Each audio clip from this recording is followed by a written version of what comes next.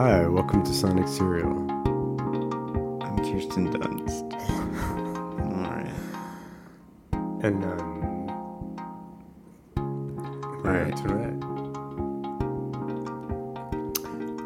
welcome to Sonic Serial Podcast. I'm Mark. And I'm Jesse. And in this podcast, we take a deep dive into albums from some of our favorite artists, track by track. And today we're continuing with Marie Antoinette, the original motion picture soundtrack, which was produced by Brian Reitzel, and it was released in 2006. And what tracks are we covering today? We're talking about Ceremony by New Order, Natural's Not In It by Gang of Four, I Want Candy by Bow Wow Wow, and Wild Frontier by Adam and the Ants. Adam and the Ants. Yes. All right. So let's... Well... What? I don't know. What were you going to say? I was going to say let's start with the first song. Did you have something else? I wanted to talk about some personal experiences. Oh! We didn't really talk about that. I didn't see that. With this album. I don't know. Should you start? Do you have any? No, go for it. This is your... Well, so at the time it came out, I was in college, and so this was pretty much I was just starting college, and so this was the album that I would listen to all the time while like writing essays and stuff, and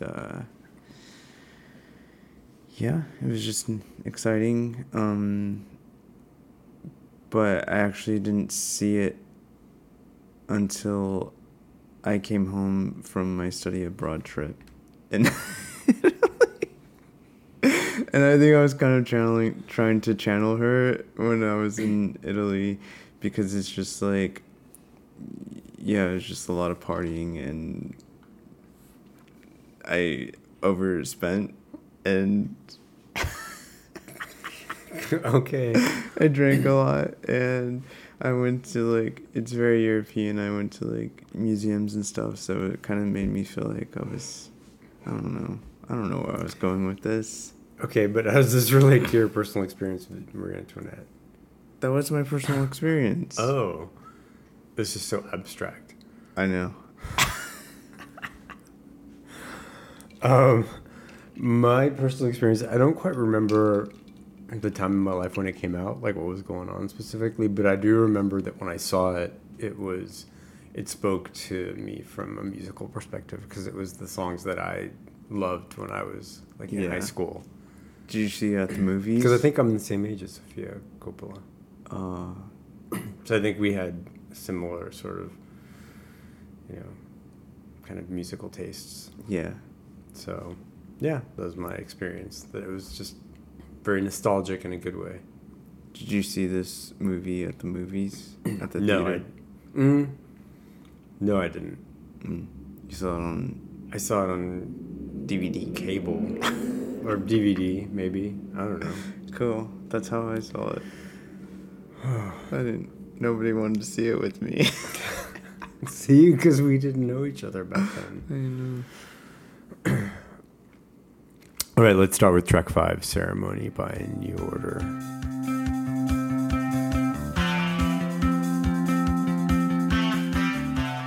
Jesse, give us an overview.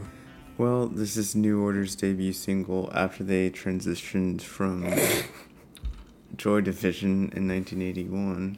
Transition just has such a specific connotations these days. Well, after they became New Order from Joy Division. The lyrics were written by Ian Curtis, who was a former member of Joy Division. Or he was the lead singer of Joy Division.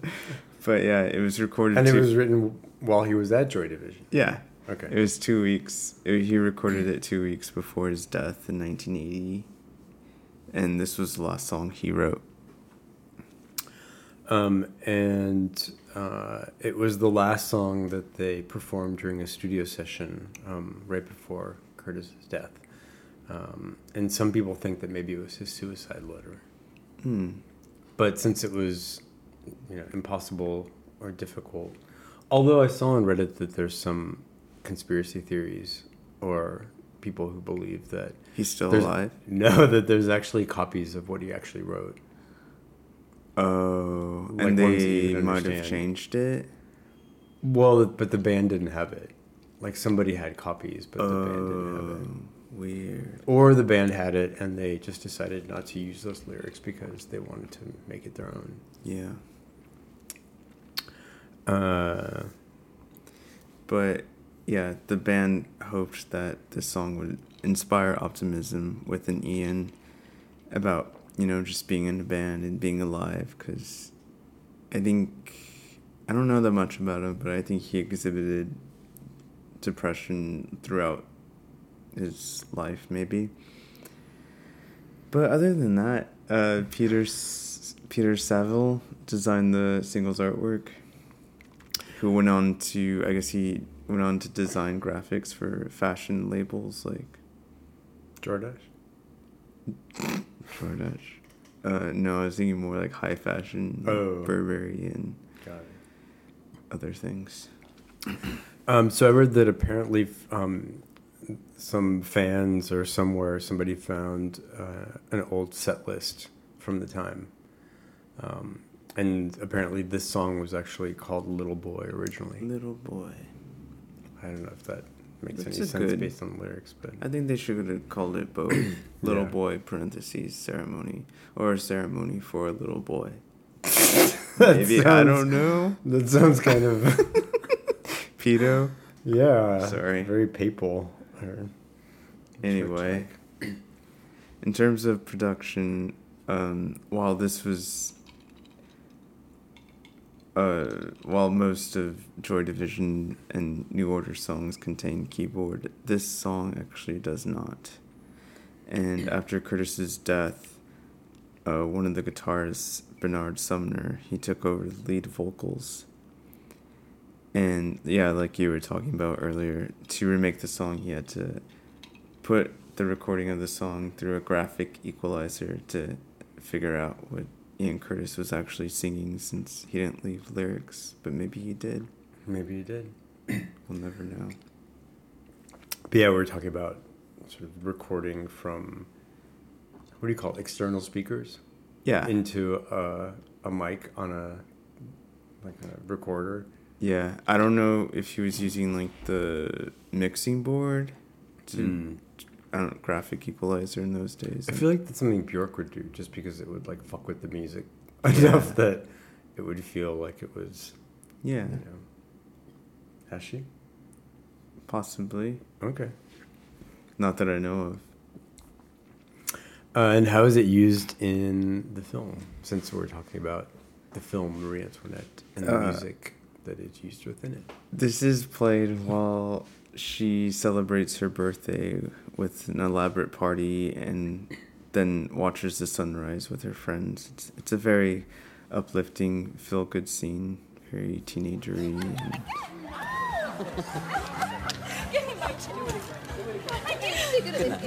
Oh no, don't go to sleep. We're gonna watch the sunrise.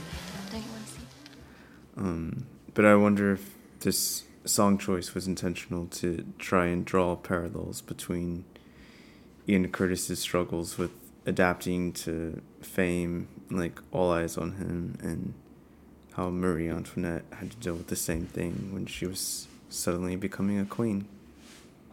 Yeah, we talked about last episode that she was like the Kylie Jenner of her time. Yeah. Because she drew huge crowds and people went crazy. Or maybe Kim Kardashian. I don't know. I don't know which one would draw a bigger crowd. Probably, I don't know. I don't care, actually. So as far as live performances, the earliest recordings by Joy Division are from a sound check and performance at Birmingham University in May of 1980. Let's take a listen.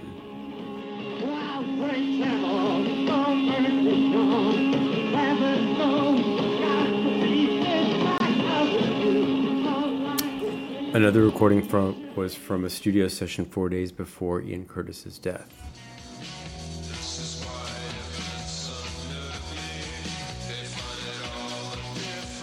And the most recent performance was in Houston in July. Here's what it sounds like.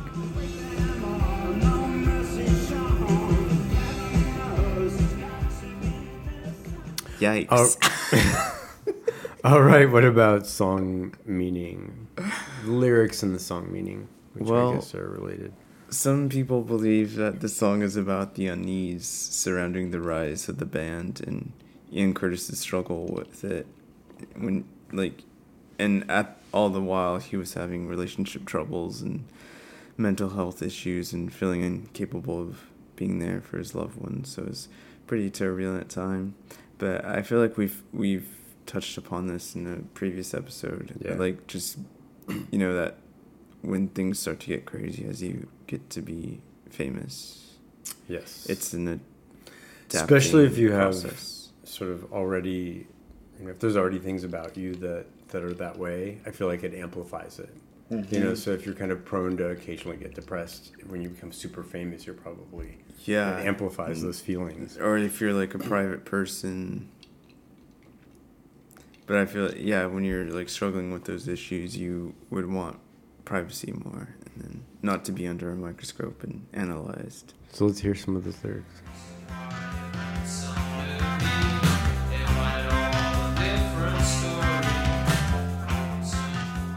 This is why events unnerve me. They find it all a different story. Notice whom for wheels are turning, turn again, and turn towards this time. So it just makes me think of things just going and going and going, and there's no relief from any of it. And you feel like a hamster on a wheel. You can't get off. All right, well, I was going to say what I really like about this song is that it kind of could be anything. Like, I remember listening to it, and it felt like a happy song. Yeah. And then one time I listened to it when I was down, and it kind of felt like a sad song. Like, I could see, like, the sadness in it. So, and since the lyrics don't really convey the meaning, it really is up for interpretation. Yeah, it's kind of in between because if I were to just know the knowledge with the band and everything, I would be like, wow, this song is really sad.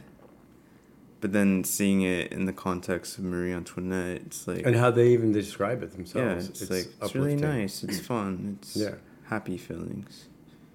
Well, the only person that knows what ceremony is really about? Ian Curtis. So... he's dead, and we'll never know. Yeah, that's a shame. But, I mean, it's cool, because sometimes art is better when there's mystery that remains. Art's better when the artist's dead? No, it's just not that aspect, but that there's this mystery aspect. Yes, I know what you mean. Thank you. How about remixes and covers? What do you think Ian would have thought of remixes and covers? I don't know, because I don't know that much about him, but...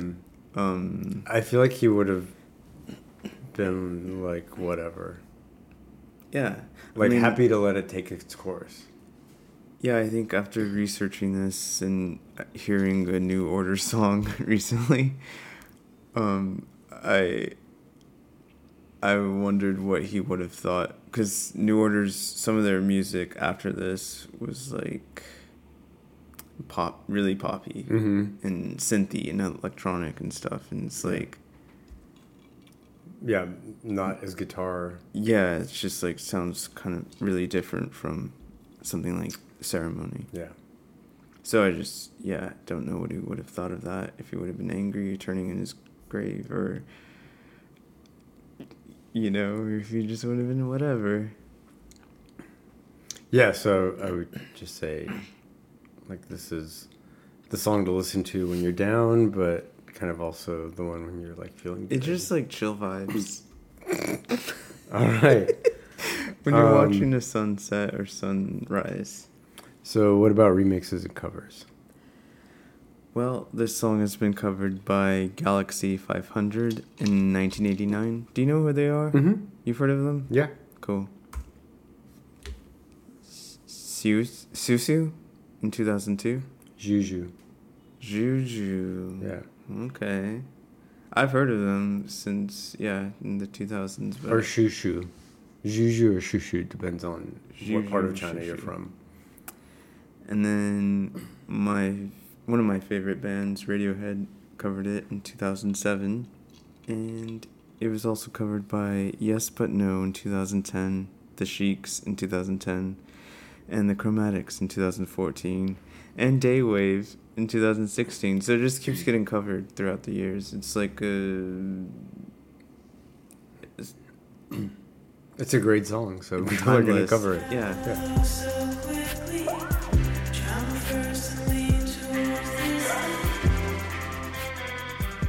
Maybe I should cover it. Maybe you should. Speaking of, there's Jesse here has just put out a covers album. Yeah. And it's called Out of the System. Out of the System. It's only on YouTube. Only on YouTube, and it's under the name Jesse Covers. It's easy to remember. I don't know why that sounds like an adult performer.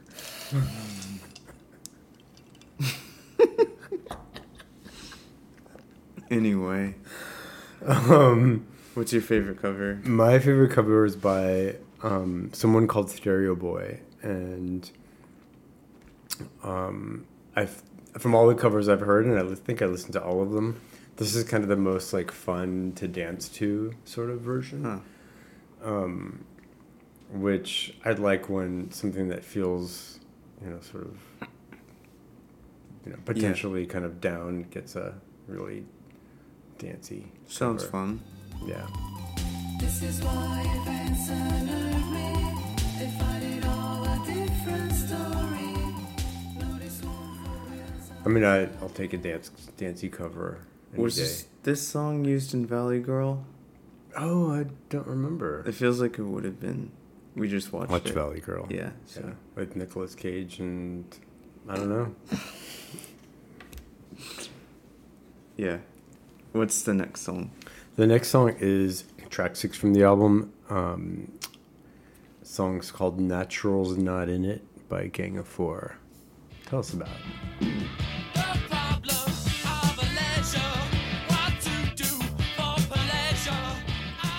Well, this song was released in 1979 on their debut album, Entertainment! And it's considered a landmark in the genre post-punk. And band member John King once said, "It was a hard tune to get down as it's all feel and drive and energy, and this is often hard to get in a studio without a crowd pushing you to it. At the right time, in the right place, it does the right thing." I get that. I get that. I can agree Yeah. with that. But, yeah. And how is it used in the film? It's the first song that comes on in the film, so it's during the opening titles, and you just see that shot of her getting her feet rubbed, surrounded by cakes. Sounds like the life. And it's a very dancey punky. It's like it's a rare combination of dancey and Yeah, punky. I like it. Yeah, me too. Hey. Have they ever performed this song live? They did. They performed this song live in 1983 on a TV show called Rock Palast, which I assume is Rock Palace. Let's take a listen.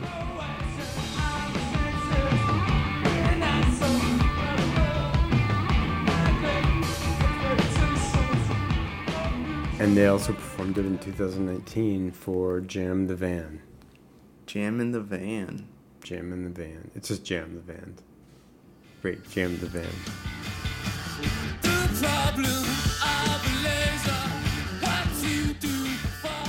All right. And song meanings. Yeah. All right. Well, when this song was released in 1979, it received very mixed reactions from audiences and critics, with some, really liking the kind of political message and others criticizing its sound. But over time, the song has become a celebrated punk rock classic. And its message of rejecting the status quo and embracing individualism, wouldn't you say it's as relevant today as it was 40 years ago? Speaking of timeless. Speaking of timeless. Yes. Snaps. Unfortunately. All right, so what about some lyrics? Do you want to do them in your best Johnny Rotten? You do a really... You know who does a good Johnny Rotten? Who? You. No. You showed me. Come on, Joe. No, but this is to get you out of your comfort zone, so... You do the first one and I'll do the second first. Right now. I know. Come on. Okay, I gotta edit this. Renounce so sin and vice. What is that? That was good. Say it again. Oh, I'm not doing accents. That's Come on. dream of the perfect life. Yes. You see, you can't do it. This heaven gives me migraine. This heaven gives me migraine. This heaven gives me migraine. This heaven gives me migraine. Repackaged sex keeps your interest.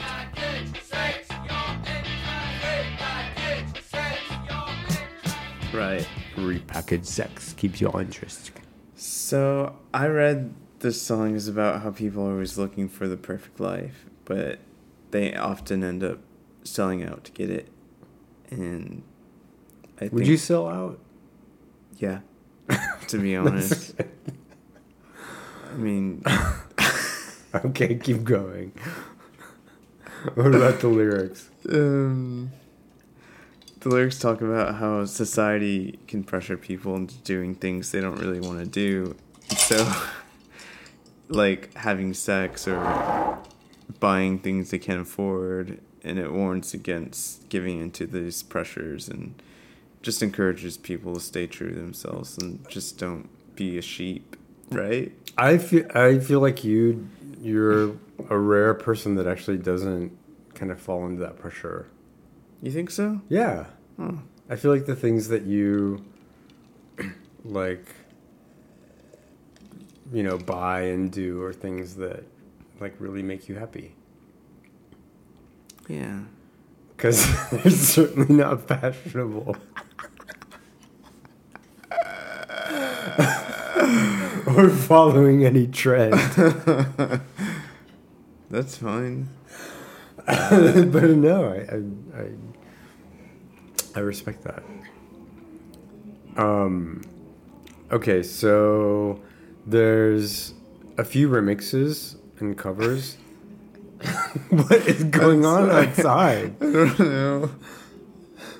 Anyway. Okay.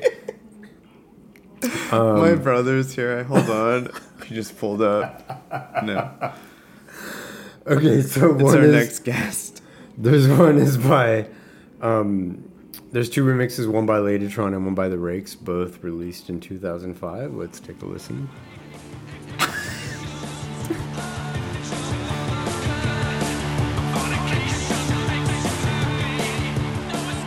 And it's been covered by Saran Song and Stag, Tom Morello, and Serge Tankian, and Everything.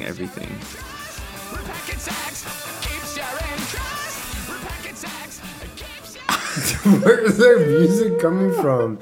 Is that really outside? That's so weird. Parade or something. Anyway. Alright.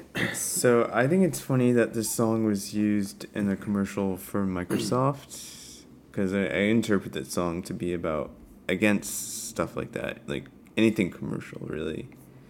And Microsoft is like a big tech company. Mm-hmm. So yeah. But it's like, you know, when politicians use songs from artists who They totally have no don't. idea what it means. Yeah, they have no idea about the artist and what it means. They just like, you know, it's kind of like religion where they've cherry picked parts of the lyrics and they're like, yeah, this speaks to what we want to say. It sounds high energy. Yeah, it's a good hype song that has some like. Yeah. All right. It's too bad for punk music these days. Too bad. But they. What is that? I mean, why? Speaking of selling out, who's the number one punk artist these days? Machine Gun Kelly.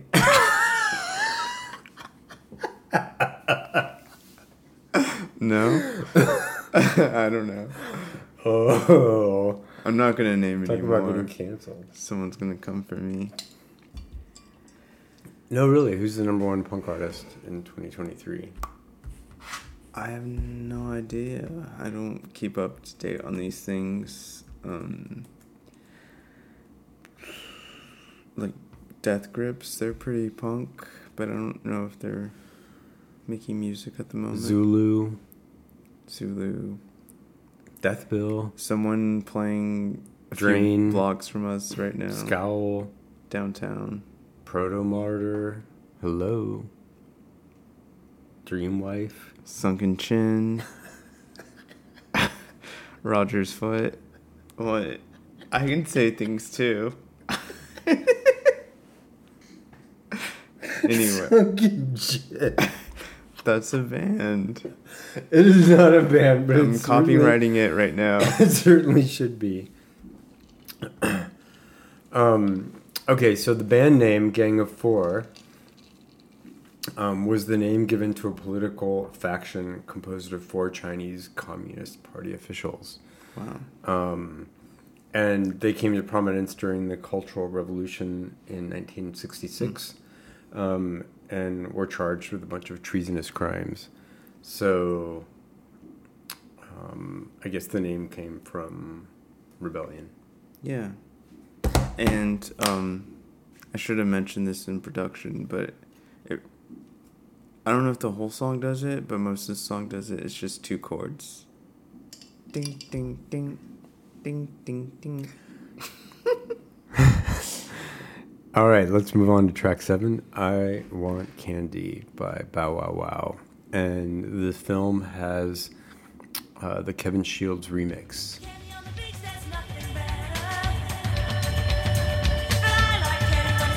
So it's not the original from the album. Was this remix made for the movie, or was it one that was already out there? They picked this one. It was made for the movie. Snaps. All right. It's like it's thundering and lightning. Anyway. Let's get an overview. Oh, well, this is actually a cover of the Strange Loves 1965 hit.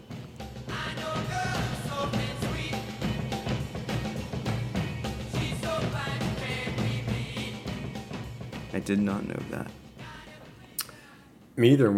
I just listened to it a bit ago, and it's so close. It's like it's a true cover. In an interview with Billboard, Bill Gauthier, how would you say that? Gautier? I don't know. Who was in the Strange Loves, said, I had a wrapper from a piece of candy in my pocket, and I said, I think I have an idea for a song. We started banging on the walls, and by the end of the day, we'd written I Want Candy. And it was one of those moments of inspiration. So it was literally inspired by a candy wrapper. That's crazy. Well, it's crazy because if you think, even the interpretations that we're going to talk about, like I want candy and candy's a man, I want candy and it's like an object of desire. Like that's just stuff that people read into the song. Yeah. But it wasn't the intention, which is an important lesson about intention. You can just reach into your pocket and you'll find something that can grow really big. Believe in yourself. Believe in yourself. When I was in film school or when I was taking film classes at USC, they talked a lot about how the director's intention ends up not mattering. What ends up mattering is how people interpret it. So even if a director didn't intend something, for example, to be racist, if it's interpreted that way, then that's the reality of it, and the director has to deal with that. Yeah, that's communication. Because the director's not directing for himself; he's directing for the audience. It's all rhetoric, and people should know that.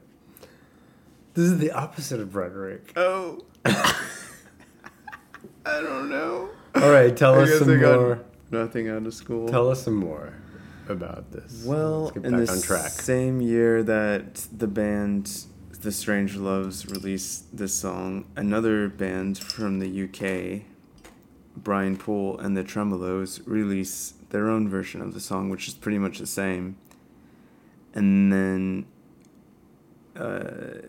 about 20 years later, Bow Wow Wow released the song in 1982, and it was the opening track from their EP, Last of the Mohicans, and it became their biggest hit and what the band's known for. And they recorded this song in Miami, Florida. Oh, in Criteria Studios. In Criteria Studios. Yeah. And so having grown up partially my youth in Miami, Yeah. I'd heard of Criteria Studios.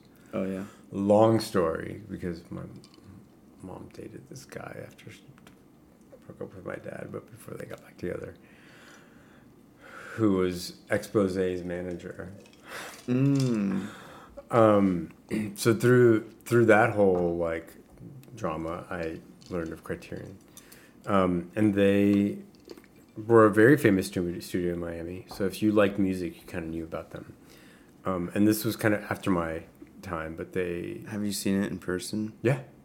Like, cool. Yeah. Have you... I actually drove by there on purpose when I got my driver's license. Oh. I went to go check it out, That's thinking that maybe cool. I would see somebody, but I didn't.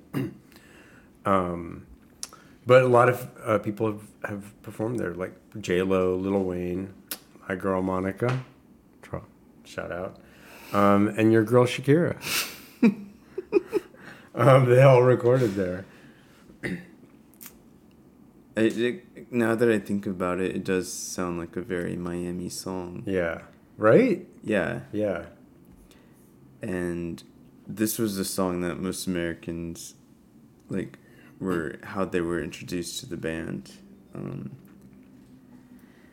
And the cover photo for the single was photographed by Jim Variale and features the lead singer Annabella Lwin, painted gold like a leopard, with a little side boob.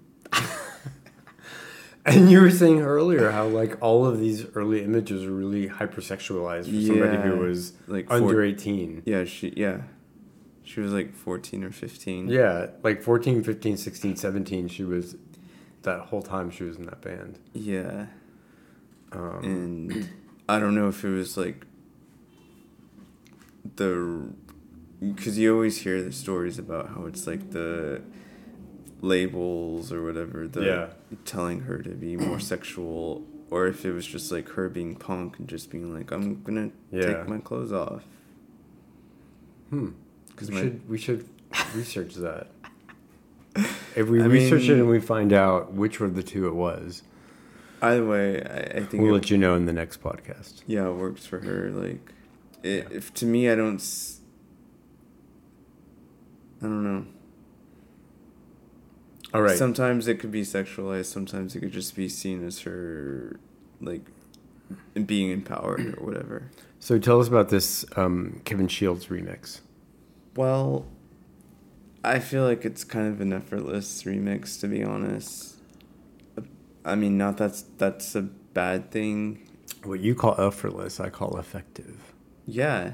Because I feel like they can be synonymous because... Do you know what that word means? Yes. Why are you... Okay. Anyway, yeah, he just put like delay and some psychedelic effects on the vocals or guitar and just certain parts. And But sometimes when you have like a masterpiece, like just a small change is enough to make it feel Yeah. fresh. yeah, You know. So I don't know though, like watching it with the scene. I don't know if, yeah, I mean, I'll get to that in a minute. Keep going. but yeah, because this song, when you hear it with those effects, it sounds like it would be for a psychedelic scene where she's like in a tizzy or whatever, or like spinning around the room, Tizzy. and the room's spinning or whatever. But Tizzy? the way it's shot, there's nothing psychedelic about I've it. never heard someone say that I word don't in know. my entire life. Unless she's just like, Tizzy. but And who was Kevin Shields? Kevin Shields is actually the lead singer of My Bloody Valentine, or he was in the band My Bloody Valentine, and they broke up, so he just started doing side projects and remixes. What's he doing today? I think they got back together, so he might be doing stuff with My Bloody Valentine, or he could be doing everything. He could be doing both things. Yes. Being a band member of My Bloody Valentine and producing other people's projects. And how did he and Brian Retzell connect? While Brian was touring with Air, who we talked about in the past podcast episodes, Look it up, bitch. they were in Japan at a music festival, and My Bloody Valentine was there. Or Kevin Shields was there playing with another band. And Brian Reitzel heard about that, and he wanted to meet him because he was a big My Bloody Valentine fan. And he just talked to him, and he was just like, I'm working on Make it sound like him. This is what he sounds like. You don't know. He's American. Anyway, I'm working on a project for Sofia Coppola right now, actually, and it'd be cool to get you in on it. So what do you say? I did the soundtrack for the Virgin Suicides, and it turned out good, so you should.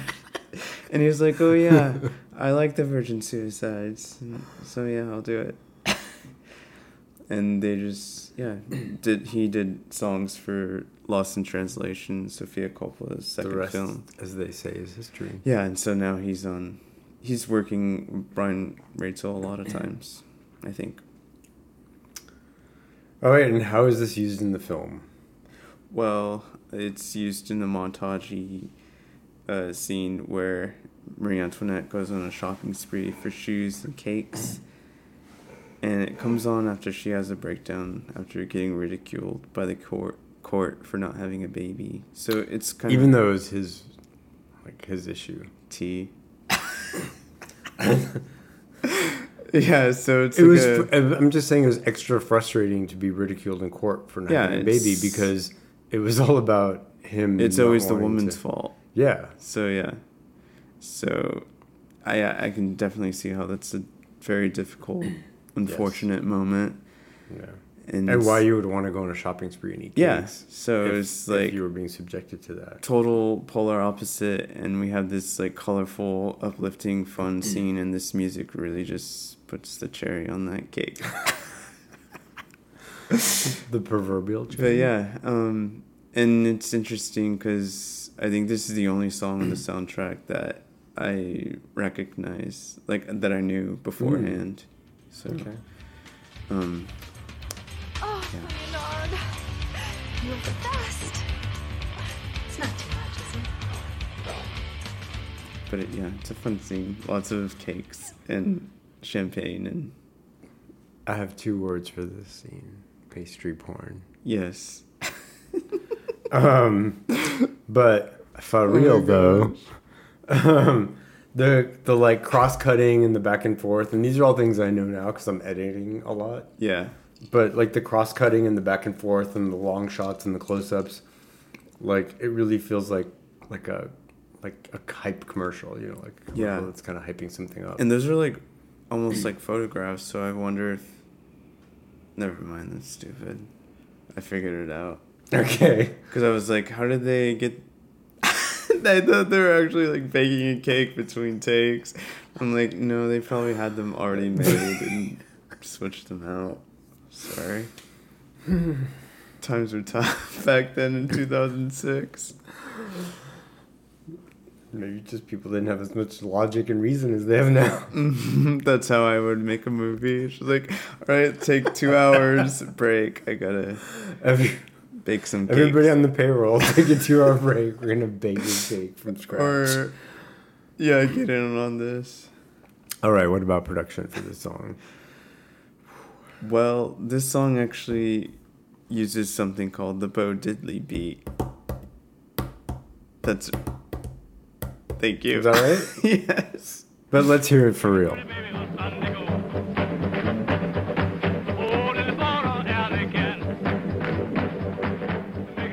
it was. Yeah. So, besides that, it's a little surfy, a little tribal. How would you describe it? Yeah, Okay. that was good. And so, as I was saying, the remix is just similar to the original. With a few... It's like you're listening to it high. Just imagine... Oh, we should listen to it now then. Yeah. Yeah. I like that Bo Diddley beat. Didn't you say that you heard it on some other songs? Or Yeah, like George... It's on a lot of popular songs. The Bo Diddley beat. It's used in George Michael's Faith. And... you gotta have faith. It's used in a whole bunch of other songs. I can't remember them right now. Okay.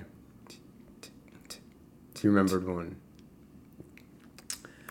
And what about song meaning? What does it mean? I want candy. We kind of discussed this earlier, where the original intention was literally just somebody pulling a candy wrapper out of their pocket. Yeah. And then they just, Turned it into like sexualizing candy. Right. Where it was like, yeah. All right. What about the video? The video shows the band playing on the beach, surrounded by giant candy canes, and it was directed by Steve Kahn. And the only other music video that he directed was Run DMC's Rock Box.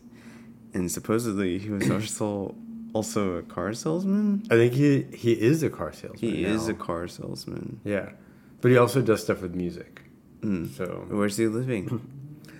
Where does he sell it? Indiana, Wisconsin, somewhere like that. Not New York, not San Francisco, not LA, not Seattle.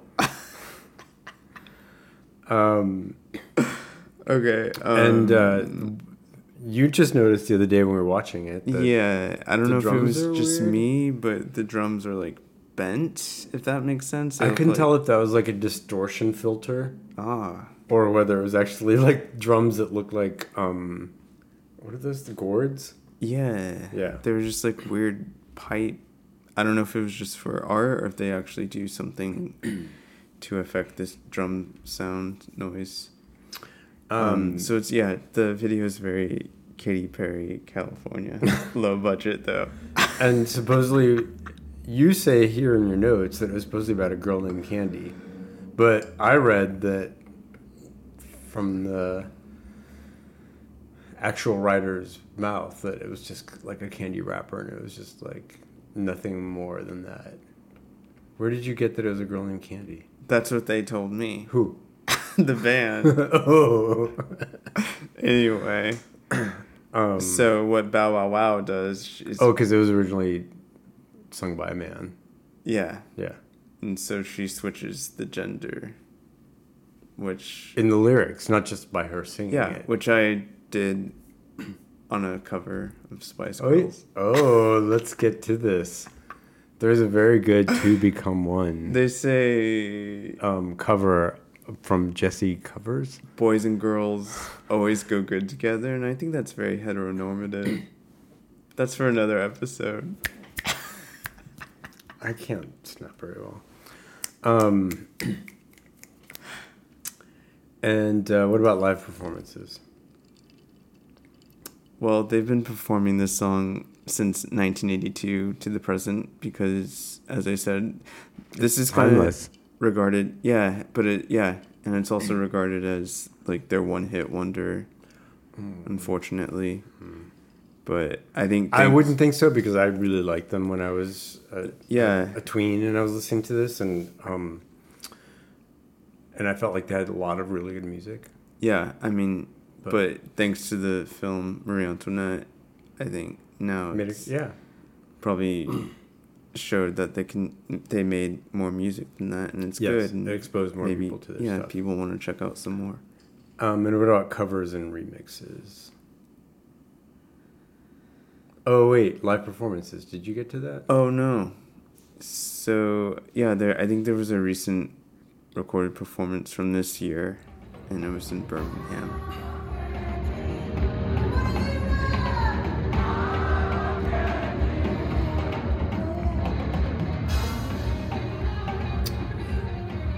So they're still going.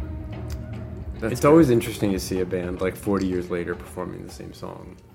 Because obviously they're not going to look the same. They're not going to sound the same. Yeah. But they have their loyal fans, though, and that's all that matters. Is but I always wonder, like, time is the version 40 years later improved because they've had so much time to sort of mull it over and think about it and perform it? Or is it derivative because it's just kind of diluted over time? Yeah, I don't know. There's an interesting mindset of someone that has to do that. Myself, I would probably want to change the song up, like, as time goes through, because it's boring. But you still have to deal with the fact that fans want to hear it just like it was on the album. We have to compromise. We all have to compromise. And I think that's what happens. I think that performers like want to change it up, but they still try to keep it familiar enough. Yeah. You know? Whereas if they probably had the opportunity to do it however they wanted, they'd probably change it up a lot more. Just because they were so sick of it after so long. But speaking of maybe they should just lip sync or have a track going while they're just screaming out all their obscenities at the crowd and the mic can't pick it up. Oh, but the people in the front row can, so, you know, that would be a reason to have front row tickets. Whatever. Okay, so this song has been covered by many artists, including Good Charlotte, Melanie C., and your favorite, Aaron Carter, who unfortunately passed away last year. R.I.P. R.I.P. I don't have the suicide hotline number now, but I'm just saying it's out there, so I'm sure you can find it online. I don't... Do you not condone this message? Yeah. I don't agree. Wait, the thoughts and perspectives shared. Expressed on this. I don't know what I'm trying to say. I'm just saying that he committed suicide and that it's never the right option. No. And there's a suicide hotline number out there that you can quickly find online and access. Nobody's laughing.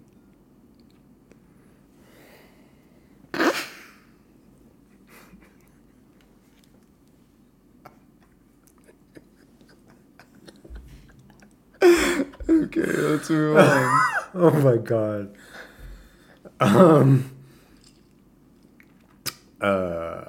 Remixes. This song has been covered by... Oh, I already said this. Yeah, Aaron Carter, your favorite. Black Eyed Peas also sampled this for their song Electric City, which we'll take a little peek at right now.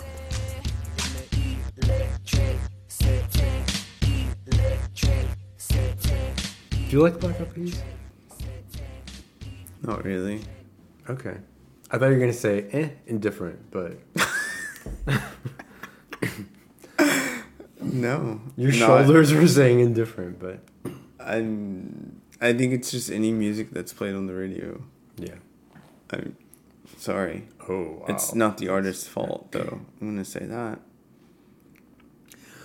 Wait, so you're telling me if you were, like, cruising down the highway, listening to, like, you know, pop top 40, and all of a sudden Radiohead or Bjork were there, that you would all of a sudden not like them because of that? They were on the highway. Why? Were they walking? No, you were driving on the highway, Yeah. listening to top 40 radio. And they were there. And they were on the radio as one of the top 40 songs. I thought you meant on the highway. Oh my god. If they were all of a sudden like, you know, like some Ryan Seacrest top 10, would all of a sudden you decide that they weren't worth your time anymore? After all the love and respect and commitment that you'd given them? No. Okay. Let's talk about misheard lyrics. Do you feel satisfied? I really do. So And I hope you all do as well. the original lyric, "But I like candy when it's wrapped in a sweater," has been misheard. "But I like candy when it's stuck to a sweater." You like that? Yeah, I do. You think that's funny? Yes. Because, okay, candy wrapped in a sweater makes no sense. Candy stuck to a sweater? I myself have been guilty of that many times in my life. Especially in movies. That's cool.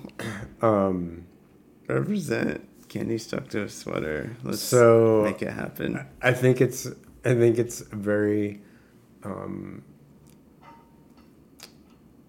you can totally understand why that would be a misheard lyric. Yeah. Because I'm sure I'm not the only one who's been at the movies with like a sour gummy bear stuck to my t-shirt. There's a hotline for that. Let's get to track 8, Kings of the Wild Frontier by Adam and the Ants. Let's take a listen.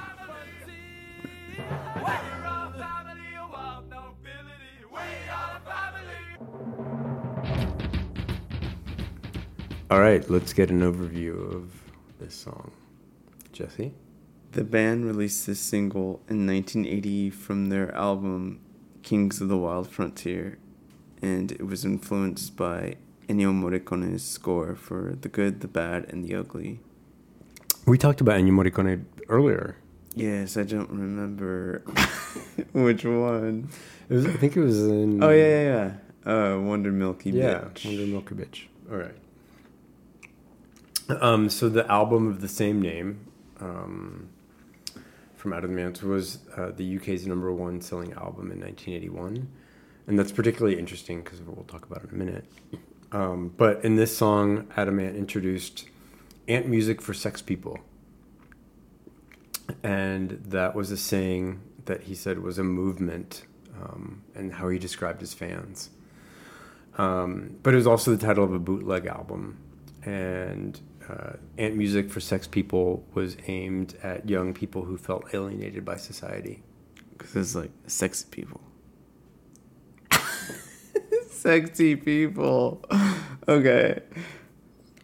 All right. So before this album, Adam Ant had hooked up with Malcolm McLaren, who I'm a big fan of. But after I heard what happened here, I kind of was,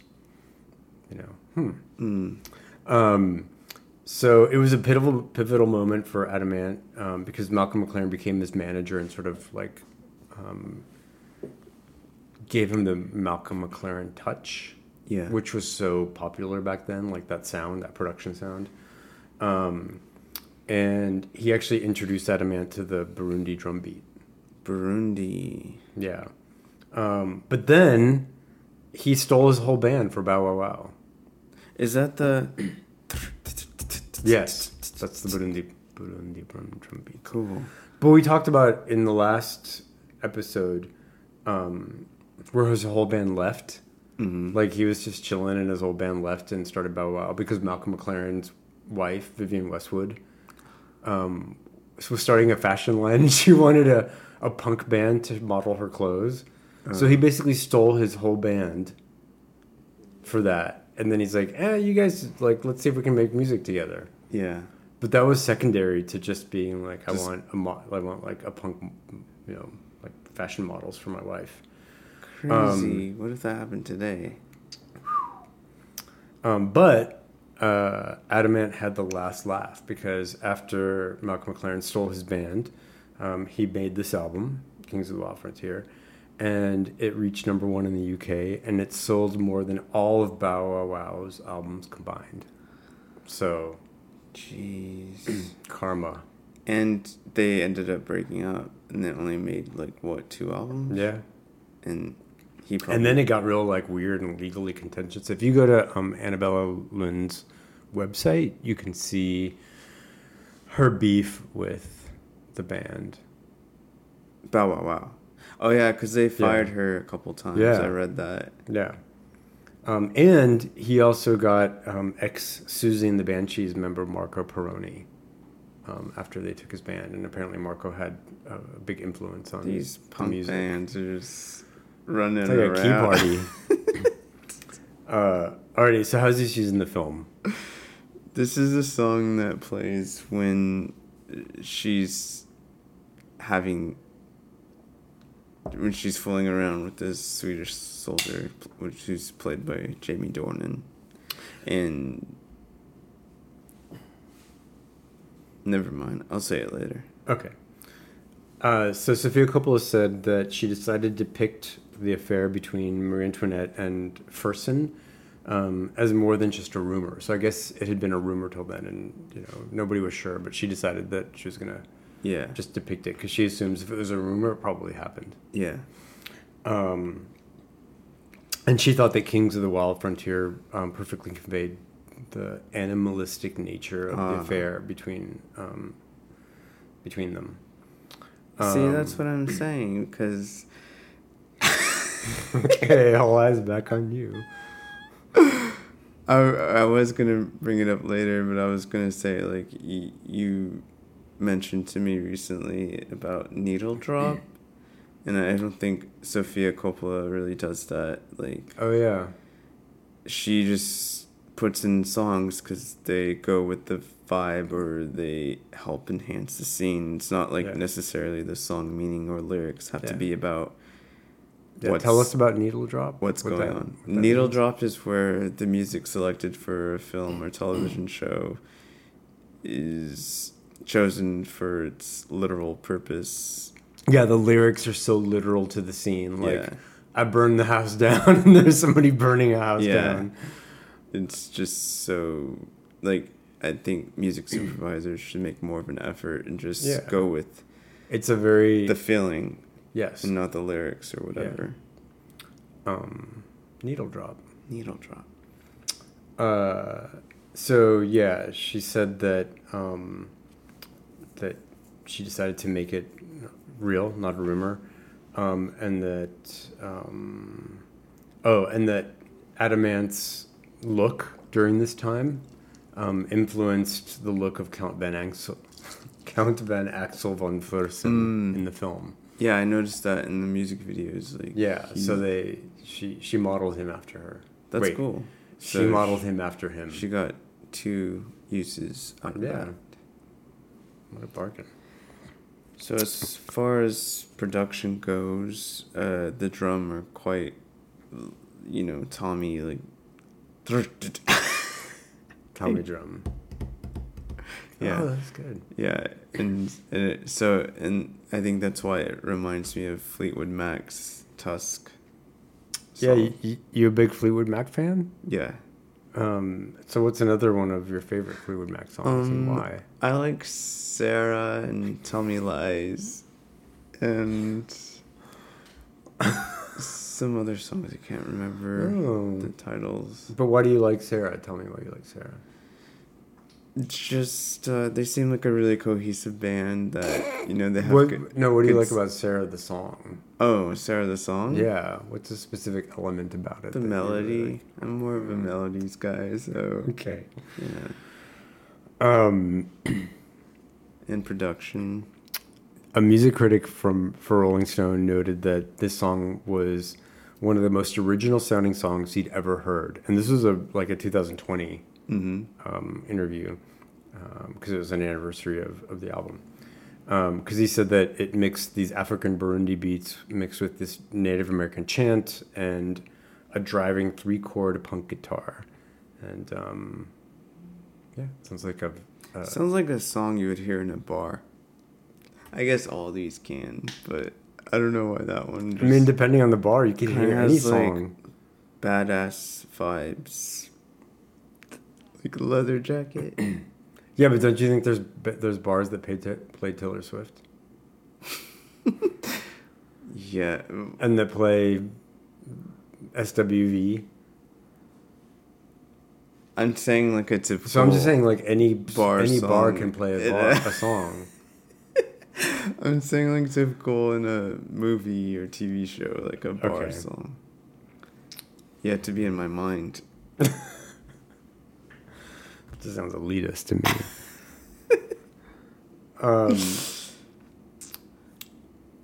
All right, let's talk about the music video. The video features the band playing and dancing close to each other, so it feels very claustrophobic. But it's like that's a kind of a punk. It's like a mosh pit. Yeah, like a punk vibe. Yeah. And one of the noticeable things about the video is lead singer Adam Ant's style, where he's wearing like a, what would you call that? Like an open soldier jacket with feathers. Yeah, epaulets. Epaulets. Is that the design? No, epaulets are the things here. Oh, the lapels. I don't know. Anyway, he also has this face mask. Face paint. Face paint that looks like a mask. Yeah, it's just a white band though. It's across the nose. Looks like a pore strip almost. But it's around his eyes, no? No. Oh, that's right. It's below his eyes. Yeah, in his D-zone. Okay. And so his whole, what do you call it? It reminds me of Keith Flint from Prodigy. Who does it remind you of? Yeah, me too. That's so weird. Okay. So apparently he introduced that painted warrior look to go with the African Burundi beats and sound. Like so tribal. It was kind of he that's how he interpreted tribal. That's cool. But before this look, they were piratey. Yeah. So I think it's like a combination of tribal and pirate. I can see that. And the band's kind of 80s heyday, it really coincided with like the launch of MTV and when videos were, super popular. So the more visually striking a video was, the more views it got. So I mean, this video is not visually striking at all. But future ones weren't. Oh, yeah. Yeah. But, so he was basically just grabbing different elements from different cultures. Yes. That's cool. Well, now it'd be called cultural appropriation. Yeah. But go on. Explain that, yeah. You think cultural appropriation is okay? No, I think you should be able to identify it when it's very obviously offensive. But like just because someone wears something from a different culture, especially when it's mixed with other cultures, that obviously shows that the person... All right, so what I was talking about before about it's not about intention, it's about how it's received by the audience. When that was made, it was received by the audience as very culturally inclusive, right? Yeah. Today it would be considered appropriation, but back then it was considered inclusive. And so at the time that director did something that was interpreted by the audience in a good way. Yeah. So even though today when you look back on it seems culturally, like it's cultural appropriating. So you're saying if this video came out today, or if the band came out today, and use this video, it would be very different than back then. Just think of it like a woman wearing a bikini in 1800s, it would have been considered very inappropriate. But if she wears it today, it's considered normal. So I'm just saying that the context of the time is important.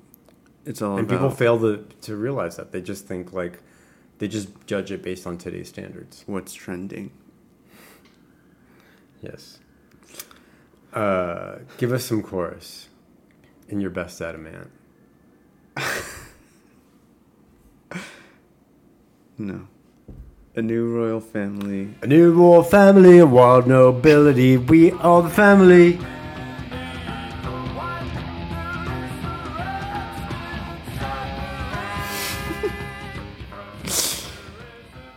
I feel beneath. Go on.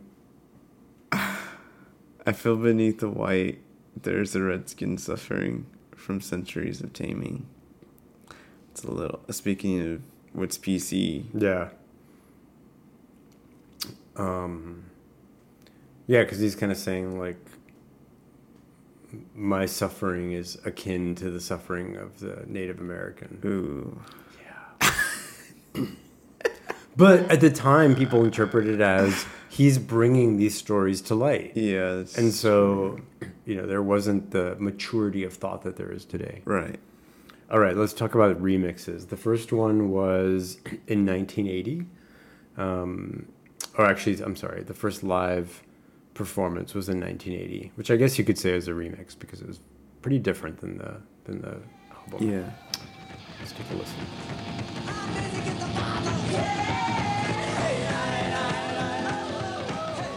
And what about the most recent performance?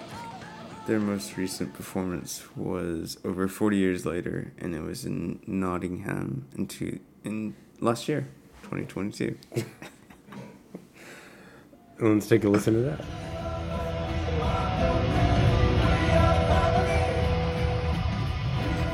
All right, so any trivia? Well, yeah, as we mentioned, his band went to Bow Wow Wow, so he had to find new band members. That's the trivia? Nothing new here.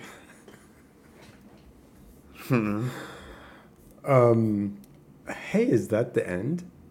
It's the end. That is the... Did we do 4 songs or 3 songs? We did 4 songs. We did 4 songs. That is the 4th of the 4 songs. And this was really fun.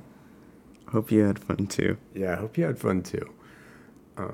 Thank you for bearing with our occasional lapses in cognition.